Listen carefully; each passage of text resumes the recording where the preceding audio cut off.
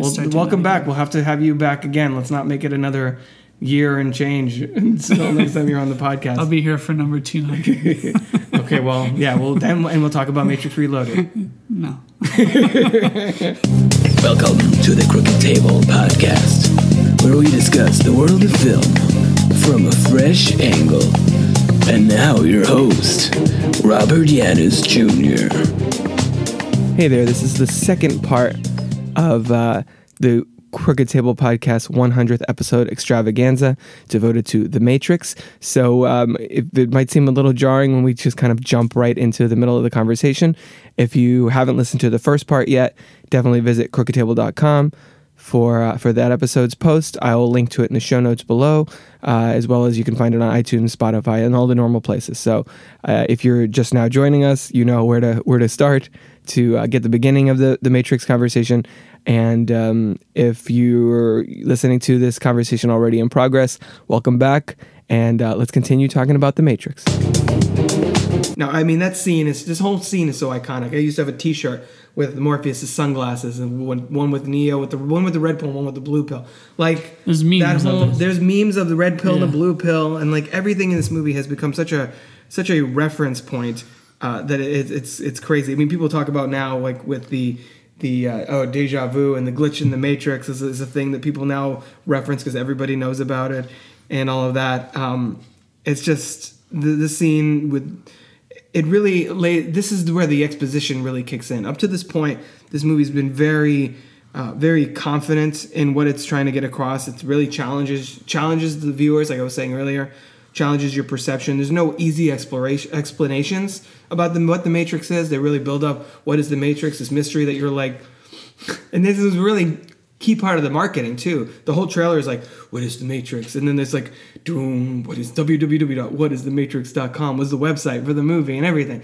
And then you see the movie and they jump in and everybody's talking about what is the Matrix, this mystery of the Matrix. You're like, what the hell? What is? I've never even heard of this before. Why are we wondering what the Matrix is? I came to see a movie called The Matrix, so I'm wondering that too, based on that. Is he going to take these pills? I'm like, I have no idea what's going on. Is he going to take a pill and then he's just going to be in a cot, like with withdrawals or something? You never know. It could be a train spotting scenario. Yeah. So it really just rolls with that whole idea of the Matrix and this guy, and Neo is this like notorious hacker, and Morpheus, and that's the other thing. Like they make reference to this earlier. Like they don't talk about their reputations in the real world very much. You know what I mean? The agents, when they take Neo, Mr. Anderson, and they have that whole melting his mouth together thing. Yeah. They say where you operate as hacker Neo and you're guilty of virtually every computer crime we have a law for. And then he talks to Trinity and he's like, oh, the Trinity that hacked into this thing.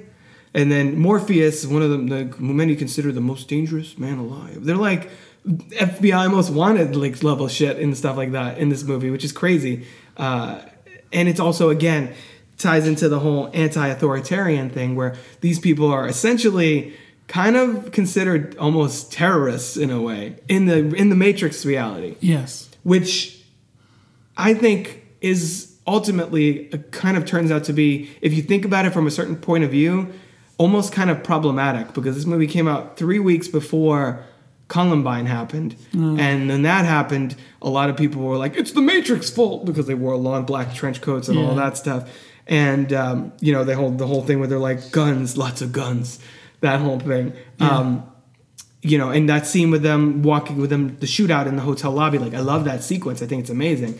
But if you watch it from without the knowing what the Matrix is, you're just like, oh, okay, so they're just two crazy people in sunglasses and black coats that just walked in and murdered a bunch of people, which is what it looks like. Yeah, they're not programmed as people. Those are people that are going to be fed to other people in pods now because they got killed. Exactly. Yeah, they established very early on, Morpheus mentions, if you're not one of us, you're potentially one of them.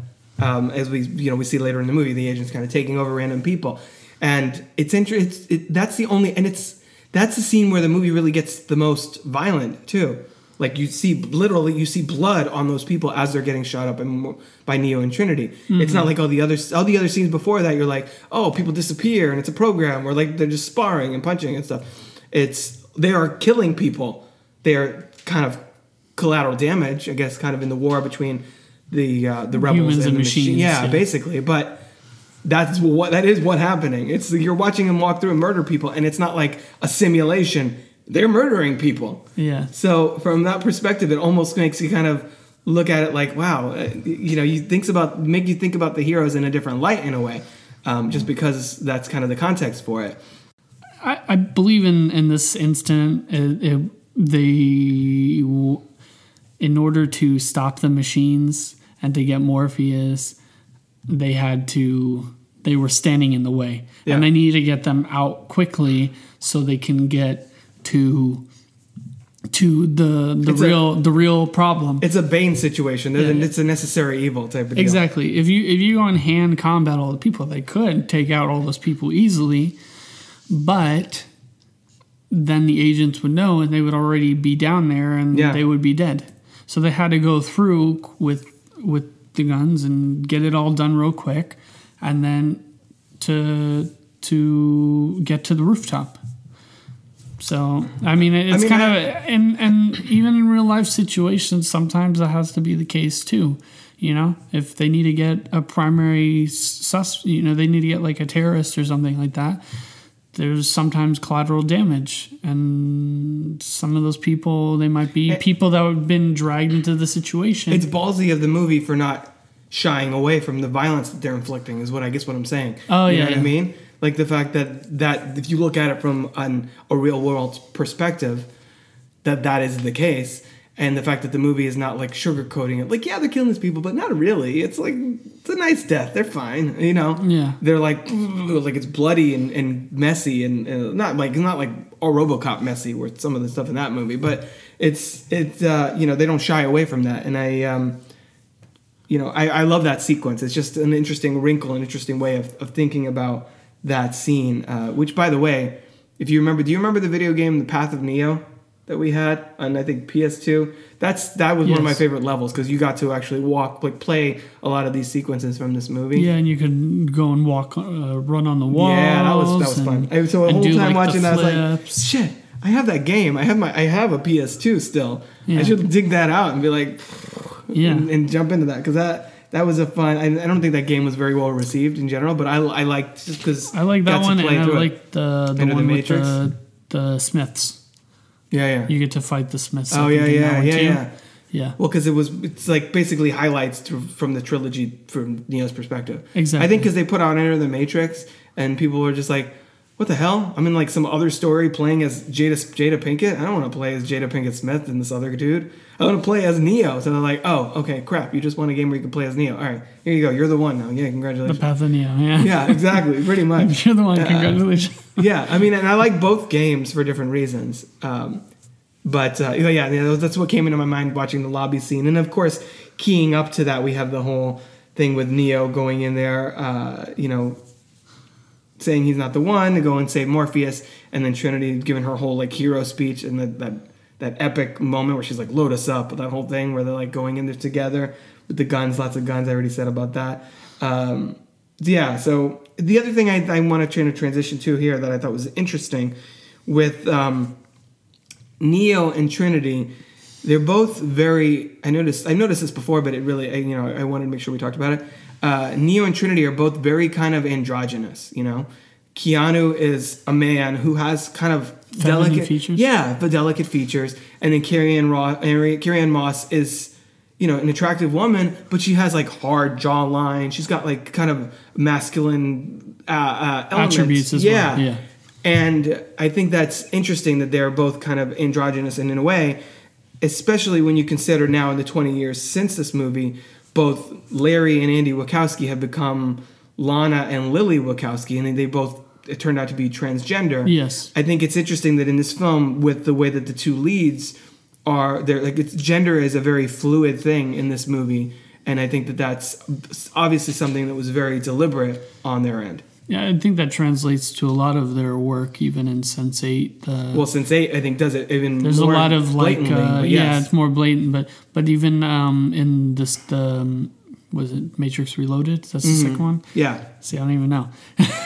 Where they have like the whole orgy scene, it's kind of like being like everyone is having sex with whoever. Right. And then Neo and Trinity, who when they're like they're having their, it's intercut with their sex scene, and Neo and Trinity, like both dark hair, similar kind of muscularity or whatever, and they're like all up on each other, with the only holes you really see are the ones that from the Matrix. And they're just like, it's like an amorphous blob of two similar looking people kind of making love and things like that. And I think that and the way that they handle that in here, because this is 99, this is when being gay was even still kind of taboo. This was a couple years out from Ellen DeGeneres is coming out, but that was a huge deal, and she got a lot of hate and a lot of crap from people because they were much less accepting then than they are now. It's interesting in that regard how far we've come in 20 years, where now if you say something about a gay person or you use the wrong pronoun or whatever on a transgender person, now you're a pariah, you're the asshole. Whereas 20 years ago, it would be the other way around. It wouldn't, you know what I mean? Now that it still doesn't exist. Well, it's still, no, I'm not saying it exists, but now that this... It's closeted more. Yeah, the social norm is to be respectful and accepting of gay people and transgender people and the LGBT community. Whereas back here 20 years ago, in the 90s, every movie had jokes making fun of gay people, making fun of trans people. I mean, you got the character in The Wedding Singer, Kai and I talked about on the Ace Ventura episode, how that whole twist at the end is super transphobic and basically like, kind of mocking that entire community. Yeah, I mean, it's at the time, Jim Carrey's reaction is very... Right. Comedic and funny, but at the same time it's very dated. That homophobic. That sensibility is very dated. Yeah. It's not at the time it wasn't seen. I mean, by LGBT community it probably was, but at the time it wasn't seen as in the mainstream as like, whoa, this is offensive. It was a different time, but here they were also able to. It's Jim Carrey. I don't know. Right, it's not like it's not Jim like, Carrey is not any other comedian. I mean, the year before Ace Ventura, you had The Crying Game, which has a huge gender dynamic twist as well. Yes. So yeah, it did exist, but it wasn't as mainstream. It wasn't the people's reaction to that kind of gender fluidity, like I said, was not nearly as evolved as it kind of is now for the most part. Like again, I'm talking like the generally accepted social norm. Yeah, because more and more people started talking about it, and because more and more people started talking about it, they realized, hey, there's more of a community of people that have the same sexual preference as I do, or feel that they're not, they were born a different gender, and because of that, because they have other people that feel the exact same way that they do, as a group, as a community, it's easier to face issues. Back then, though, it's like, who is coming out. Ellen DeGeneres comes out, but all these other people are closeted, but they're afraid of coming out. And now you have enough people that are brave to come out, then you start getting a voice, and people more and more get that bravery too. Right. It's like you're at like a high school dance or something, and everyone's like afraid to go out and dance. And then one person goes and dances, and another person. It's kind of like that effect, right? Domino effect. I think there's another effect, probably like word for it, like a term, but it's the same concept, yeah. So, and I just thought it was cool how they took such a statement on that in the 90s when that was not cool, and they kind of snuck it in there. Under the guise of just like who they cast and the way that they portray those characters, Yes. Whereas then, as you said, Ellen DeGeneres, like I don't think we realize now. I mean, some people do, but I think some of us sometimes forget because we take it for granted that Ellen DeGeneres the LGBT community owes a lot to her for really pushing that forward and being one of the people bold enough to come out in such a public way on her TV show, on her sitcom in the 90s. And like all the magazines and interviews and everything that really became out of that. Whereas now an actor or whatever tweets out, they're gay or whatever, and trans, bisexual, whatever, and comes out of the closet, and everyone's like, "Good for you, live your best life, you do you." Whereas then it'd be like a lot. I mean, you still get hate and shit too, obviously, but those people now will be taken down by the people that have got their back. Whereas before, everybody would be like, "Yeah, okay, I don't know how I feel about that." You know what I mean? Yeah. And it's a real evolution with that. And this movie was, in a way, it's ahead of its time in kind of tackling that, but doing so in a very sly way so that Warner Brothers would be like, I don't know about all this. This is not, what are we, Netflix over here with all that? You know what I mean?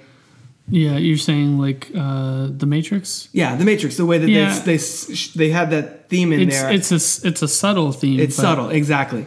Whereas with Sense8, because the world has changed, they can be like, oh no, we're going to have gay characters, trans characters, it's all good, whatever. We're going to have orgies. Yeah, there's like an orgy every other week or whatever on that. I mean, not a week, it's you know what I mean, it's not aired every week to week. But another way that the time has changed since this movie is that this 1999 was the year that I think we first got internet in our house, like right around there, because I remember going online and like AOL chat rooms and whatever, and seeing people talk about the Phantom Menace, things like that. So this was, I guess, around the time that the internet was really going into every home, full speed ahead. Right, exactly. Yeah. You've got mail and all that. Yeah. That noise. What? That was supposed to be that wasn't a Chewbacca impression. Oh, okay. That was the dial-up connection. Oh yeah, okay. It was like some kind of alien creature. I'm like, is that supposed to be a porg or something? No, that's so. It's really when kind of technology started to become an inescapable part of our culture. I mean, there were and the movie really reflects that with the cell phones and the computers and everything is about the internet and technology. You know, the movie is really like the 90s there was like a lot of techno thrillers. There were movies like Hackers and The Net with Sandra Bullock and things like that. And this movie really kind of pushes that to the extreme in a way, where the whole film is about technology. You want to get out of here? You need a phone. You need to call me on a cell phone and get to a landline. Mm-hmm. You need to boot up and load yourself in and plug yourself into stuff, which is like kind of almost a metaphor for like entering the Matrix is very much kind of a metaphor for logging onto the internet. Yeah. Joining part of a community where, part of the system, whatever. It's very much that. And I think it's interesting that the film really encapsulates so much of that. Yeah. There's a big theme of computers and technology, and like we said, it starts with the binary code and has that greenish hue of the text on the screen, and he's a programmer himself, and they're all programs and Matrix and different programs and stuff like that. Yeah, it's a lot of computer themes in this. Yeah, definitely. There's the whole the other theme that they really touch on a lot is the harsh reality versus kind of a beautiful lie. The whole ignorance is bliss thing with the red pill and the blue pill. It's like, I think that's another part of why this film has endured so much, is that it kind of asks you the question, well, what would you do? Would you want to be ignorant and just be like living your, quote, happy life, normal existence as part of the system, or pull yourself out from that and be like eating this same goddamn goop every day and being cold all the time and wearing rags basically, and like the blue-gray existence that is the real world here. And I think that's an interesting position or moral question to pose the audience, because it makes, as much as we hate Cypher in this movie because he's got that evil goatee and obviously he's up to no good. Mm-hmm. It's not even a goatee, it's like it's only here, I think. He doesn't have it on the sides. It's just like under his chin, like the mustache, like this little. I guess it is a goatee. The goatee just has a little. He doesn't goatee. have the sideburn things. No. He's obviously supposed to be sort of a devilish figure. He even looks kind of evil with his facial hair and his bald head. Bald head. People with bald head. No, obviously I'm not discriminating against bald. Disparaging bald. I mean, my hairline is running away from itself. No. So. I will. If I'm not careful, I'll look like Cypher too with my facial hair and my bald head in like 10 years or less. No, and then you'll look evil as well. Yeah, that sounds about right. But it makes Cypher's turn sort of understandable to a certain degree. You understand why after how we don't know exactly how long he's been part of Morpheus's crew. We don't know. We know that the reality in real world is supposed to be closer to 2199 or so, they think. But we don't know how long that Cypher's been unplugged. We don't know if it's been 10 years, 20 years, how long he's been kind of just working for Morpheus and, All he does he is said whatever. 9 years. Did he say 9 years? Yeah, 9 he did. years. Okay, so yeah, he did. In that one scene when he's going around being like, I wish I could be there. But they break you.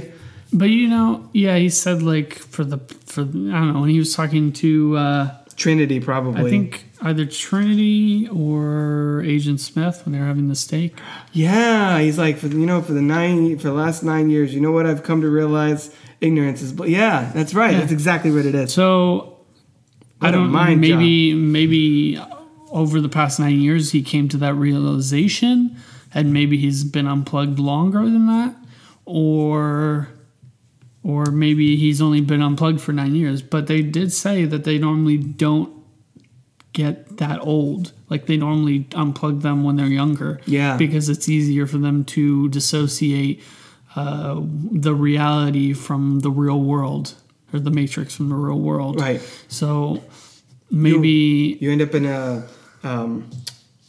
what's her name? Mal situation from Inception, where they were in the dream so long that she just couldn't like reconcile what was real and what was not real. Exactly. So he might just mean like 9 years working with Morpheus, yeah, or 9 years. That's when he realized that he doesn't want to do this and to be in that world anymore. He doesn't want to feel cold or, whatever. It's unclear exactly. Yeah. Yeah. So because he's older than Neo. How much older would you say? Like maybe 6-8 years, maybe something like that. Yeah. So Neo is supposed to be what is Keanu? And Neo like is here? Supposed to be Keanu is too like old. My age, early mid 30s, right around. He's like 50, early 50s now. So early to mid 30s, and then more. Cypher's probably a little closer to 40, late 30s maybe. Yeah, exactly. So that's probably like when he started working with Morpheus or something. When he says that. That's a kind of a decent jumping off point for the fact that I like the ignorance is bliss line translates into like not desolation, but like the harshness, I guess I'll go back to that, of the real world, because then they have Mouse talking about have you ever had tasty wheat? Like this runny gross shit tastes like tasty wheat. The whole thing about chicken tasting like everything, and kind of soon after that they talk about food a lot in this like relatively close span. He talks about that. And then Neo's driving to see the Oracle, and Keanu Reeves says to Carrie-Anne Moss in the movie, says, I have all these memories from my life and none of them happened. He's like, this place had really good noodles. And I think that's kind of an interesting, a pointed way, because we define so much of our lives, but like food is such an important thing for us. You know what I mean? Like, oh, we'll get together and grab lunch or whatever. Like, we sit down around a table and talk about our day and it's like a communal experience for us. So it's so much about how we define our life is just by the time that how we spend our time eating food and what we, and the interactions that happen. So, yeah, exactly. So I think it's interesting that they use food to really kind of get that point across of the disparity between this experience and this experience.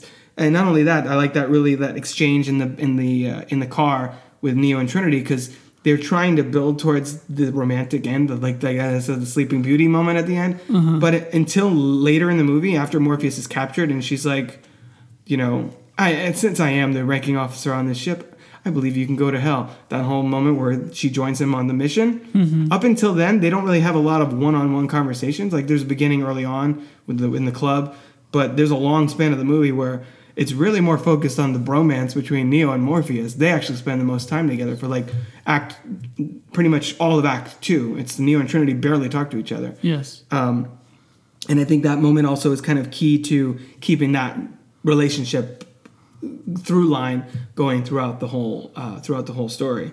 And there's also that line that I really love where Morpheus is walking with Neo through that test program, and he says about how everybody's like so hopelessly dependent on the system. I thought that was really, that's the realness I wrote down. Are you talking about because that's like so true about how we're talking about the system and how. Are you talking about the one with the woman in the red dress? Right, exactly. Yeah. Exactly. Yeah, because everyone is, like you said earlier, everyone is thinking about where to go to, what to do.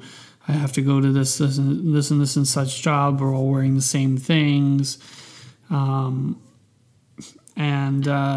we're tied to the system. Right. and dare we go out of the system, we won't survive. Right. And then you could read that a million different ways, whether that's like, oh, I decide to, be gay or pursue a different lifestyle. My parents want me to have kids and I don't want to have kids. I want to live my own life and make my own decisions. I don't want to work a 9-to-5 job. I want to start my own business. Like, you could read that so many different ways, that statement of like being part of the system. And, you don't want to follow the norm. You want to kind of go off the grid and not off the grid, but go off the beaten path. That's a better phrase for that. And live your truth, basically, sort of thing. So instead of the monotony of life. Exactly. Yeah. Kind of have live your life with passion and things like that, and have a little bit more excitement and spontaneity instead of just a routine schedule. Right. As we touched earlier. Right. Exactly. Yeah. One thing about this movie that I love the action. Like, even when Smith and Morpheus meet, like, you understand. The Act 2 focuses so much on developing Morpheus as a guide for these other characters that when he's taken, you really feel the impact of, oh shit, now what are they supposed to do? This is like their leader, essentially. Yes. That when Smith and Morpheus meet, you understand those characters, you understand what they're doing, you understand, with all the combat in this movie, really, and all the action, you know who the players are, why they're doing what they're doing, and you can see the movement happening. Like, the camera stays still so people can fight. You know what I mean? It's none of this like Michael Bay quick cut bullshit. It's like, you know where they are. You have the geography of the place. They say one of the big tenets that I've heard on and on again about how to direct action is you need to establish a sense of place. If your audience doesn't know where these characters are in relation to each other or in relation to their environment, they're not going to be as invested in it, because they're not going to, it's just going to look like a bunch of jumbled, cobbled together footage. Yes. It's not going to feel like a true sequence. And I think this movie really focuses on character first. I mean, that's like we said, there's throughout like the first 2/3 of the movie, there really isn't that much. There's action, but it's sprinkled throughout until it becomes like a full-fledged action movie, like the last 40 minutes or whatever. Then it's just like, the lobby fight, the rooftop fight, the helicopter to go get Morpheus. I think it's even less than 40 minutes, no? It's yeah, like 20 minutes. Yeah. Well, but then the combat, the thing with Smith and Neo in the subway, the chase scene to get to, like, there's a lot. It's like basically constant wall-to-wall action the last 30, 40, whatever minutes, like that last act. And, they earn that throughout by establishing the characters first and building to it. And I also think in a lot of ways this movie kind of set a new standard for Hollywood stars doing their own stunts. Because when the camera's on Keanu Reeves and Hugo Weaving doing fighting, that's Keanu Reeves and Hugo Weaving or Carrie-Anne Moss or Lawrence Fishburne up on wires and shit. Yeah, exactly. And Lawrence Fishburne was only a few years out from his Oscar-nominated role playing Ike Turner in What's Love Got to Do with It. So he's not an action star. He's a dramatic actor. None of these people, I think Keanu Reeves, I don't even know if he was really so much of an action. I don't even know if he was really into martial arts at all at this point, or if maybe since this movie he kind of kept it up, because obviously now he's John Wick also. And yeah. So I wonder if this was kind of the movie that like made him realize that, this martial arts, this is a good training for me, or if it was a part of his life before that. I don't know. But I think that's, after this point, I think a lot of stars probably were like, oh man, my agent says that I have to go train for 6 months to do this fight sequence and stuff, not just be in shape, but like actually do some of the stuff that I'm supposed to do. Yeah, what a bunch learn of crap. choreography. Yeah, exactly. Exactly. A lot of Hollywood people were not, Hong Kong, they did that all the time. Jackie Chan and all these people learned how to do the moves and stuff. But that didn't really happen before the Matrix here. Well, they knew how to fight prior. Some of the actors, they just learn. Well, most of the actors, they just learn the choreography. So it's like dancing, pretty much. Unless you had like a Van Damme or a Seagal who are already athletes in a way. Like even Arnold Schwarzenegger. Like you watch those movies, those action movies with Arnold Schwarzenegger, who was a bodybuilder, so he had the physique and the muscles. But he's not like doing kung fu for most of these, holding up shooting things. It's just like, it's not literally as brute force. It's not as like as the agents. Yeah. Or the Hulk or something like that. Yeah, exactly. There's not as much skill involved. And I think the Matrix is a tremendous turning point where regular actors had to learn how to become action stars in a way. Also, I like that action, that type of like shooting action better, where it's not like the Jason Bourne cut like very, very quick, fast paced. I don't know if it's because a lot of like those are in like close quarters, and maybe when it's like at close quarters, like say in a room or in a house or something, it's maybe they're like, oh, it would be cooler if we do like fast and cut pace or whatever. But if it's like outside or on a rooftop or in like a dojo or something, maybe they want to go and do like no like quick shots, just like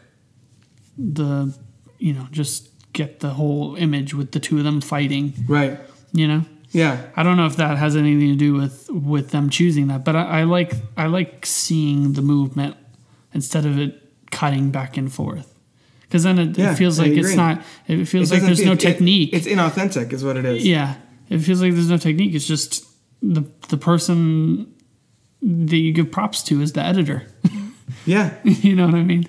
Basically, you don't. Yeah, it's exactly my point. Part of another thing that why I think the sequels kind of suffer is that the entire crew of this ship, with the exception of the main people, is killed off, and not even Tank carries over. And I know part of that was behind the scenes. Like I think Marcus Chong wanted a certain amount of money, or was like a pain in the ass on set or something like that. But I really like that character, and it's a bummer that he got set up here, and rather than recast, they just had him, I guess, die from his wounds that Cypher inflicted on him or whatever. Is what happened? That's what they said in interviews and stuff. I think they were just like, yeah, fuck that guy. He was annoying to deal with on the set or whatever. I don't know. But then, I don't like the way that goes, because I thought Tank was a really endearing character in this. I thought he brought a lot to it. He had a lot of energy. He's like, it's a very exciting time, and like things like that. I thought he was really great there. And then the tease for Zion, I think, also backfired, because he makes Zion sound really cool. It's like, oh, the center of the earth where it's still warm. And then you do Zion, it's all like, I was like, oh, man.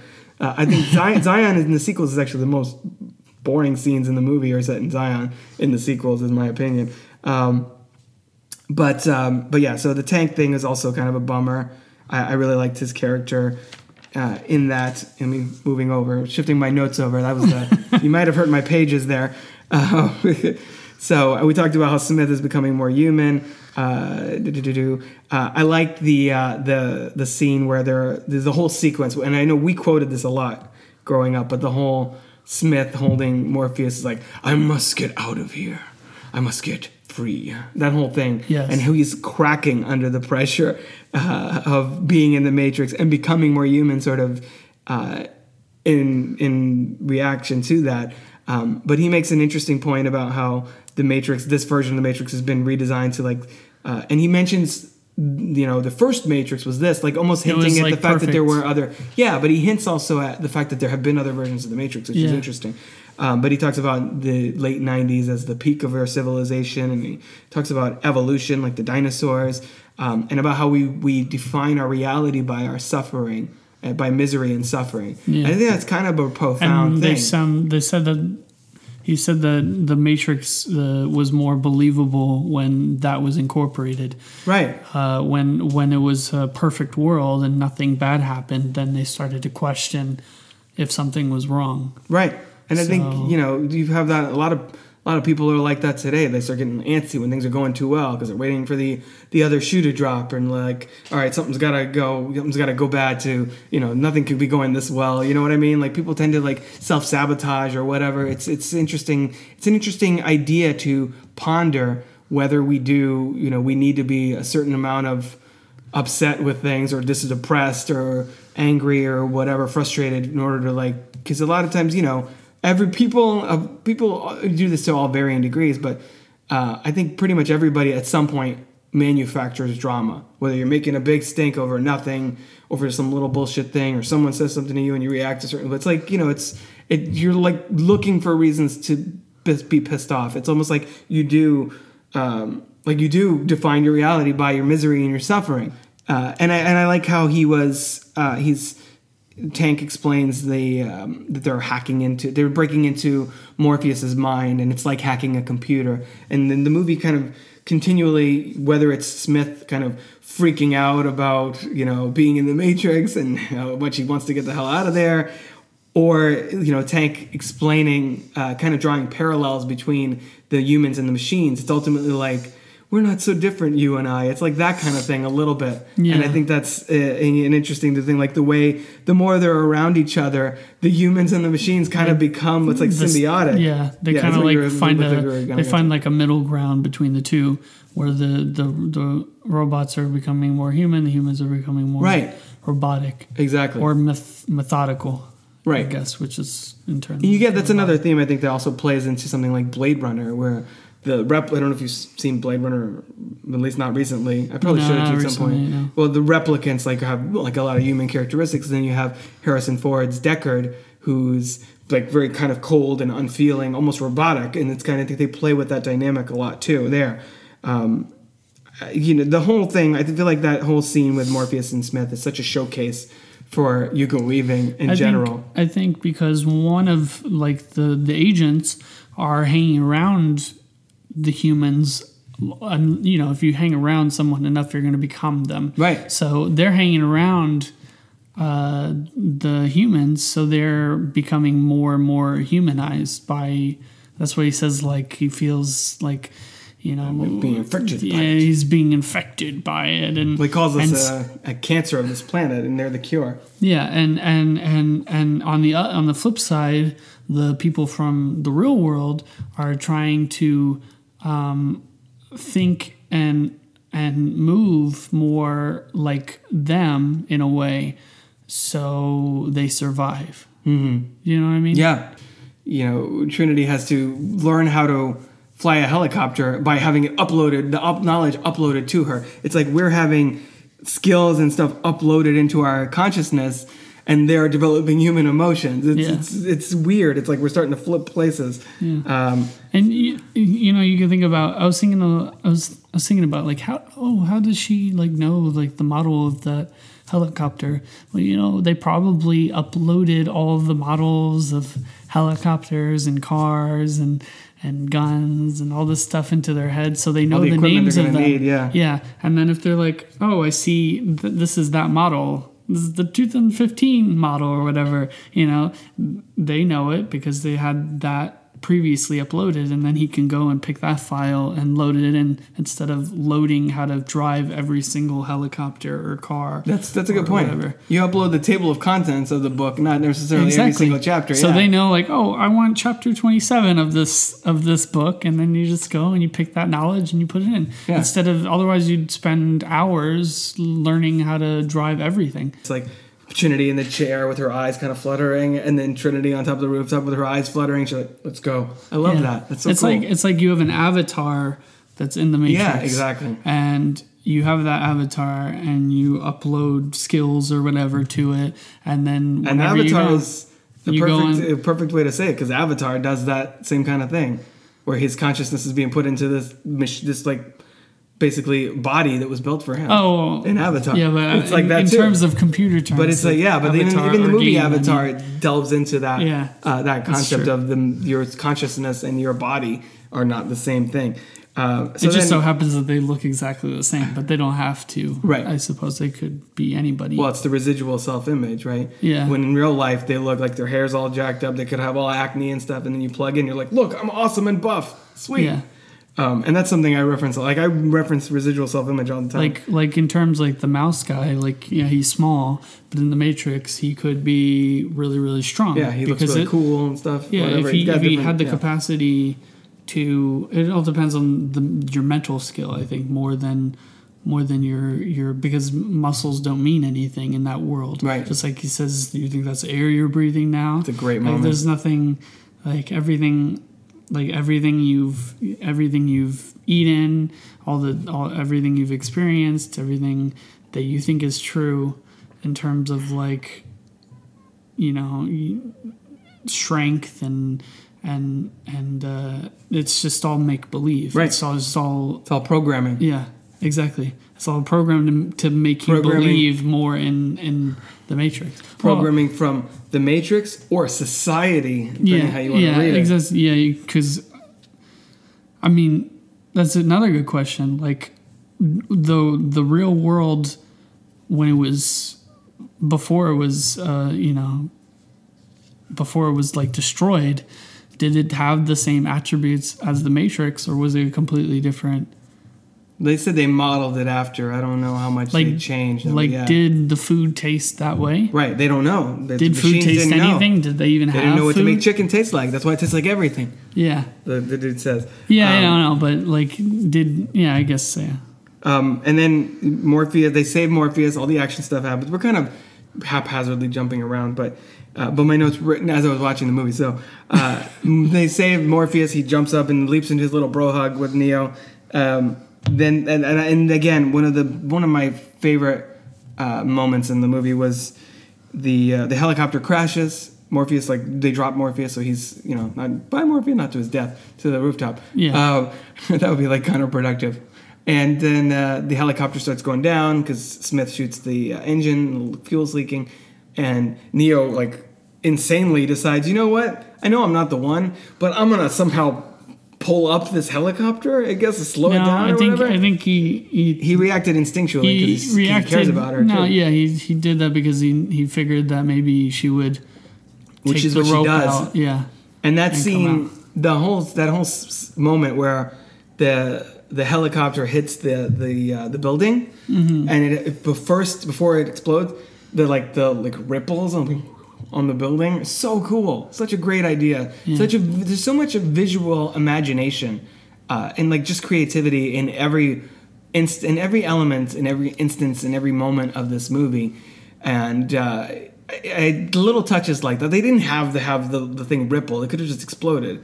But that just reflects that, hey, they're in a program, this is what happens, and then the actual consequences follow. Yeah. And then they got the shot of Carrie-Anne Moss swinging away from the explosion and right into the glass, which obviously they just had a piece of glass and the camera behind the glass was shattered in a certain way. Yeah. And that's so cool. There's so many great ideas in this movie. We're kind of winding down here. I like the Western homage in the subway fight. That the newspapers blow by instead of tumbleweeds. It's very clearly framed. We're behind Neo, and you see Smith in the far end of the frame, and then reverse. Standoff. Yeah, I love that. That whole scene is amazing. I also noted that you only see them disappear into the phone for the first time, at the end of the movie. We know that they get out because they pick up the phone. They pick up the phone. You mean when the Matrix? When they Neo exit does the Matrix? Well, no, Morpheus does it. And we kind of see Morpheus go zoom into the Matrix or whatever. Yeah. Into the phone and then waking up, kind of I guess logging off that session in the Matrix. If we're using this basically a computer program, a computer game almost. Because every time they do it before, it's they cut to something else or the camera's revolving around the group. As they're about to pick up the phone and then they're there in the Matrix. So, you never see them.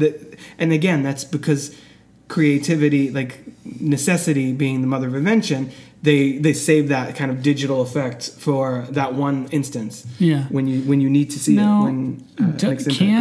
Can Neo be killed in the Matrix? I mean, he is, and then comes back. No, I mean, he's after digital that? Jesus, basicly. Can he be killed after, though? He can't, right? In the Matrix or in the real world? In the Matrix. I don't know how they would because he stops bullets and stuff. Well, because he's fighting the ghost people and stuff, but it's can he be killed though? And because of that, I think because the whole movie mentions at one point the body can't live without the mind. But technically, there's no stakes maybe in the sequels as much because you're all right. He already transcended his mind. Yes. Though. Yeah. The whole limiting factor of the other characters and Neo before he gets killed is that a part of them still believes that the Matrix is going to cause their mind harm. Right. So because they didn't have that sense of Zen, they are going to be killed. But if you have that sense of Zen and you become one with the Matrix, It's not the Force now. Come on. Oh, in terms it is. If you realize that, hey, this is all, like, I guess make believe, you can kind of say this is all program that I've been uploaded into, and my past experience, like say you put like Tank or Dozer in there, yeah, they would probably be okay with it because they didn't grow up with it. But all these other people grew up in the Matrix. They have those implanted memories, so that drags them down on transcending the Matrix. Right. Do you know what I mean? Yeah. Because they have that. It's like he's like, oh, I used to eat there. You know. Right. Like once. Like, does he say that after he gets killed? When Morpheus tells him, you know, you're faster than this. Don't think you are. Know you are. And then, like, at the end of this movie, he's like, I know that I'm invincible in the Matrix. Yeah. I mean, okay, I'm invincible in the Matrix now, I guess. It's like once you know, it's like you kind of think it into reality. Yeah. Sort of. Yeah. Yeah. No, I think that's a good point. That's also a good life lesson too. If you think it, you kind of touched on this earlier as well. But be the change you want to see in the world, that kind of thing. It's like, if you but that's another thing, like when he gets killed he's not Neo anymore. He's the one. There's that triumphant music that happens too. I feel like he's like, not Thomas Anderson He's anymore. like his soul, like his energy. Well, has been reverberated back to life through the kiss or whatever. Right. And because of that link, because maybe, you know, when you die, your mind is still active even after you're dead a little bit. Your mind is still like, there's still, your mind's the last place to go. Right. Now, when Trinity kisses him, his mind's still active. That anchors him into the real world. Ooh, she's his constant, like Lost. Yeah. Again, another Lost reference. She anchors him to the real world and brings him back to life. Once he's brought back to life, it's essentially his spirit that comes back to life. Right. Not Neo with memories and all these things that are tying him down to the Matrix. Now he's anchored in the real world. Right. And now he's not any more different than Tank or Dozer that grew up in that world because he's been anchored to that world now instead of the Matrix. So he switched, sense? yeah. He switched his perspective from the Matrix to the real world. And because of that... I didn't think of it that way. That makes a lot of sense, actually. And because of that... It's a spiritual allegory. So much of this movie is that way. He's able to see the code for what it is. So he wakes up, he doesn't see the agents, he sees the code of the agent. Yeah. So then subsequently that they're going forward, when he's in the Matrix, he sees the code of the Matrix. Exactly. He does, when he wakes, he does seem way more at peace. He's not, right before that, he's like, get me the hell out of here. And he's running around, he's all super nervous. And then not only is he not, he acts like more like the agents. Right. He easily fends off Smith with no problem. Without even like really moving. He literally destroys him from the inside out. And then when he comes out, you get that great shot of Hugo Weaving, like part of Hugo Weaving's face literally screaming as it flies past the camera, which I think is, again, really creative imagery. You have to think, at that point in the movie, both characters are as far apart from each other as possible. They've completely switched roles at this point. Right. The other one... Agent Smith is usually like straight to business, just robotic in sense, no motion. Men are already dead. And Neo's like, wizard, get me the hell out of here. Or he's like freaking out. Yeah. Oh yeah, you know what I mean. But he's like showing emotion. And then they've switched. Now Neo is cold faced, stone cold face, and Agent Smith is showing frustration. Well, it's not even... Yeah, exactly. And he starts... They completely swap roles. It's not even like stone cold face. It's like he's literally like at peace. He does a deep sigh, and it's almost like a very Buddhist kind of like... Yeah. Like a meditation mirthful thing. He just straight up jumped into a dude, popped out of the dude, and he's just like... The walls kind of reverberate when he stands there. And it's really, it underscores the fact that spirituality is such a key in this movie. And then, of course, he gets out of the Matrix just as they turn the EMP on to stop the Sentinels and things like that. And we have our kiss, and then, yay, Neo's saved. He's the one, for sure. After spending the whole movie, he's the one. I'm not the one, Trinity. He told you exactly what you needed to hear. How could he die? He's not the one. And then Morpheus like, he's the one. Oh, with the music and everything. Yeah. And then Neo does his whole thing about afraid of us, afraid of change, anything's possible, which feels like it's speaking directly to the audience. And he flies off doing his Superman thing, as Link would say in the next film. It's like a piece of literature. It's a philosophy course mashed into a sci-fi movie too. Yeah, that's the thing. Yeah, there's so much. It's such a rich experience that now watching it, I still notice new things about it to the point that I had 4 pages of notes. Do you think they're gonna revamp the Matrix? They've talked about it. There's been talks and rumors or whatever about, or continue the Matrix in the same timeline. That's what I've heard. I've heard initially there was reported that Warner Brothers was interested in doing a Matrix reboot, whatever that means these days. And then one of the screenwriters attached to it came out and said that they, nothing's happening just yet, but that they're very much interested in telling more stories in this universe, which makes sense to me with the understanding that the same continuity and all the stuff with Neo, Trinity, and Morpheus happened.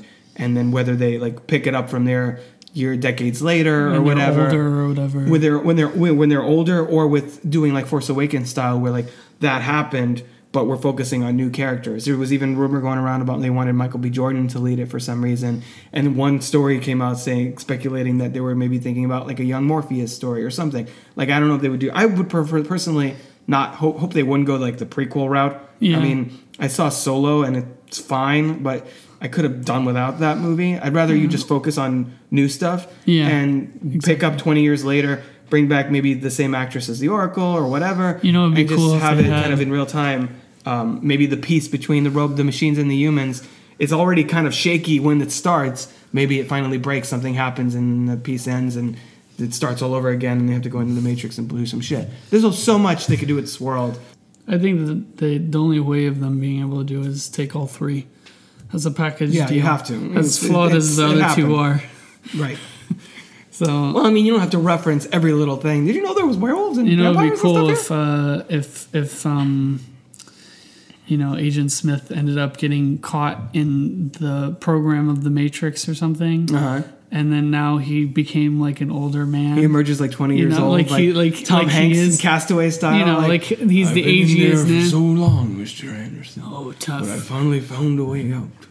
Nice to finally meet you again. Or nice to finally see you again, Mr. Anderson. It was inevitable. I would escape. I think most of these actors would love to come back if the Wachowskis are involved. Now, if it's a bunch of crap thrown up there by another team. If it's a different team but it's not terrible, I still don't think Keanu and stuff, because he said he would only want to be involved if the Wachowskis are writing and directing it. Yeah, exactly. Yeah, what we I learned know today nothing about the other two. No, what we learned today is go watch The Matrix if you haven't seen it for some reason, and now you know everything about it.